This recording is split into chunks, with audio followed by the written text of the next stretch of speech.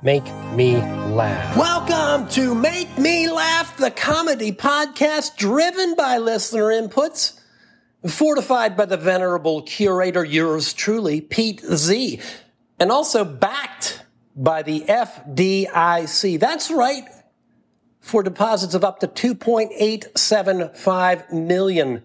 That's 2 7/8 million if you're scoring at home. Let me say I do appreciate the FDIC support. But I don't need any regulation here from the SEC or any of these other oversight organizations. Keep your hands off the MML podcast. And trust me, should Make Me Laugh fall into financial ruin, the executive producer and I will run screaming and crying to the government, begging for a taxpayer-funded bailout, because I can't have my wages garnished, and I can't survive on anything but the finest bluefin tuna. Oh, wait, are we actually recording this? Fives this week, very simple. 5 ways to politely ask someone to be quiet. Submitted by Hands Off My Harpsichord in Philly. Love the Philly, and lots of warning signs up front here. There's profanity on this 5. Number 1, way to politely ask someone to be quiet. Excuse me, but my brain noticed that you were annoying. Kindly close your fucking trap. Thanks, and have a great day. Number 2, polite way to ask someone to be quiet. Hey there, top of the morning to you. Check out my new buck knife. FYI, I'm going to use it to cut out your fucking tongue if you don't shut the fuck up. Namaste. I don't know what he's doing. This harpsichord guy with the fucking buck knife and then shutting the fuck up and then namaste. Fucking yoga class. 3rd polite way to ask someone to be quiet. We have this cool computer random number generator. It just spit out a 1. That means you have precisely 1 second to shut the fuck up. May peace be with you. 4th way to politely ask someone to be quiet. Hey, check your email. I just sent you a cool recommendation to shut the fuck up. Enjoy. I really like the vibe this harpsichord has going. 5th and final reason or way to tell someone to be quiet politely. I don't mean to interrupt you, but do you see all these people looking at you? If you can look closely, you'll see they want you to shut the fuck up. You can tell by the fact that they're all giving you the finger. Warm regards, and fuck you. Jesus. I guess they don't mince words up in Philadelphia. I have some very fine friends that hail from there. But they're not this harpsichord person is really out there. Lots of profanity, lots of vitriol. But then if you read back through these 5s, they all have very respectful closings. I have to say thank you, Hands Off the Harpsichord, and please feel free to submit additional content. petezcomedy at Gmail is the locale where that can be done. Right back with additional curated data sets. Mail. Mailbag today. Subject, some people, !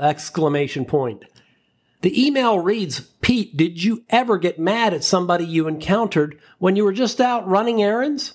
There was this man at the grocery store that spent like 15 minutes picking out a bag of romaine lettuce. He was taking pictures of the lettuce and texting them to someone.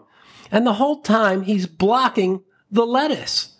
And I didn't say anything. I just got madder and madder until he finally left. How would you handle the situation? Thanks, Gus G. Okay, Gus G. Okay, is that code for, this is where I think maybe for Gus Gus? The rotund mouse in the Disney animated film Cinderella. You remember that mouse? That along with the princess and a fictional cat essentially outsmarted the governor of a large entity. Now, Gus, I like your email because what? It's relatable. Gus, if you think beyond just buying lettuce for a minute, what you're really talking about is the concept of a free society, right? Because in America, people always talk about freedom, and often people talk about it in very simplistic terms. For some people, they think freedom is like this infinite concept, and they only view it through their individual perspective. And don't think I'm getting political here. This is way bigger than politics. The concept of freedom at the individual level. Like the first example is cell phones in cars. People assume that they can use their cell phone at any time while driving. Moving, stop, doesn't fucking matter. Pete, it's my phone, it's my data. I have the right to use it whenever I please. Okay, that's the kind of thinking I hear, and it's so wrong on so many levels. Yeah, okay, you bought the phone, so technically you own it. But the data? Dude, that's not yours. That shit belongs to the cell phone provider, including your location, your voice, which, if your voice is really good, is either going to be resold or just recreated to fool your relatives into a scam. Your personal email, your text, your social media, all that data, banking information, all that stuff is owned and can be resold by the phone provider or any number of big tech firms. We've been over this before on the show. The data will be resold, updated as it changes over time, and then resold again. Big tech owns your data. Hey, does that sound a lot like freedom? I think people overlook big tech when they think about freedom because big tech serves up precisely timed dopamine hits. That moment to moment, totally wipe out any thought at the individual level that you might be getting totally screwed. If people say, I don't want my data on the dark web.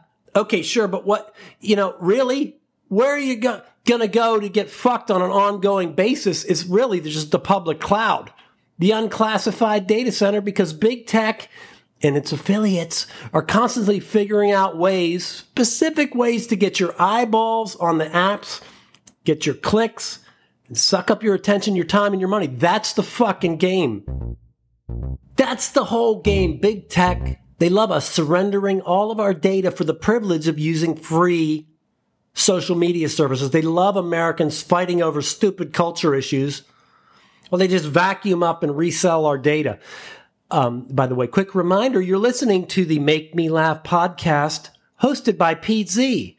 Please like this podcast and follow me on Facebook, Vine, and Gamma. Oh, what's Gamma? That would be a great name for a new social media platform.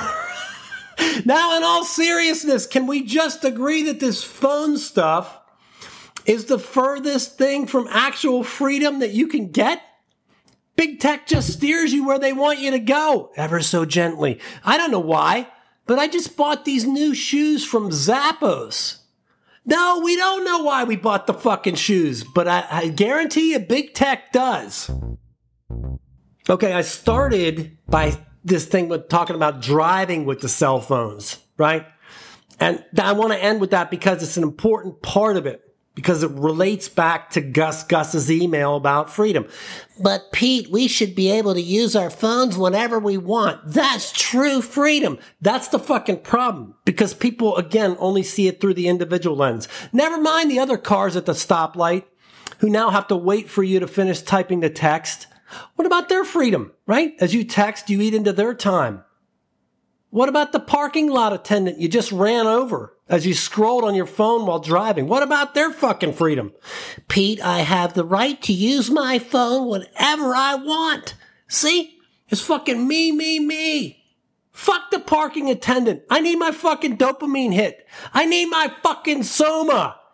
Exactly, Mr. Huxley. Pete Z. Sounds like. Pete Z sounds like this week coming in from Laddie Gress in Lake Huron. I don't know why these people write in Lake Huron or in the whatever body of water. It's like, dude, you don't live in the... Maybe they live on a boat. Who am I to judge? Who am I to take away their fucking freedom? And what kind of comedy show puts on a fucking 5-minute diatribe about the freedoms of using a cell phone? I apologize. Let's get back to the business of Pete Z sounds like. Number one, Pete Z sounds like the guy who, when you see him standing 50 feet from you, somehow causes you to automatically reach for your hand sanitizer. PT sounds like the basketball player vying for the Sixth Man of the Year award, but fails to realize 21% three-point shooting percentage and a failure to play any defense will not land him the award. Wordy? Laddie, you got to clean that one up. PT sounds like a man holding up a sign at a concert proclaiming his infatuation with the band. What a profound message to share. You liked the band that you paid to see.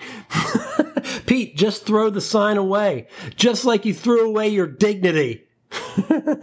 Like it. PT sounds like a man nervously pulling a rickshaw through the town square, hoping nobody notices the cart is loaded with stolen Air Jordans, a life-size cutout of Mitt Romney, and a crate of bootleg maple syrup. I like that. I like the Mitt Romney cutout. It saved the day for you, Laddie Gress. Once again, make me laugh. The MML product delivers for a highly intelligent, irreverent, and some would say irrational listening audience. But nonetheless, thanks for spending some time with me as we perform a deep cleanse from big tech and big corn and other large evil entities. Remember, keep your home of record bot-free, your forearms ripped and ready. If you got content you want to hear on this pod, shoot it to me, petezcomedy@gmail.com. Please share the show, but do it selectively. We can't have the MML reputation sullied any further than it already is. I'll talk to y'all next week.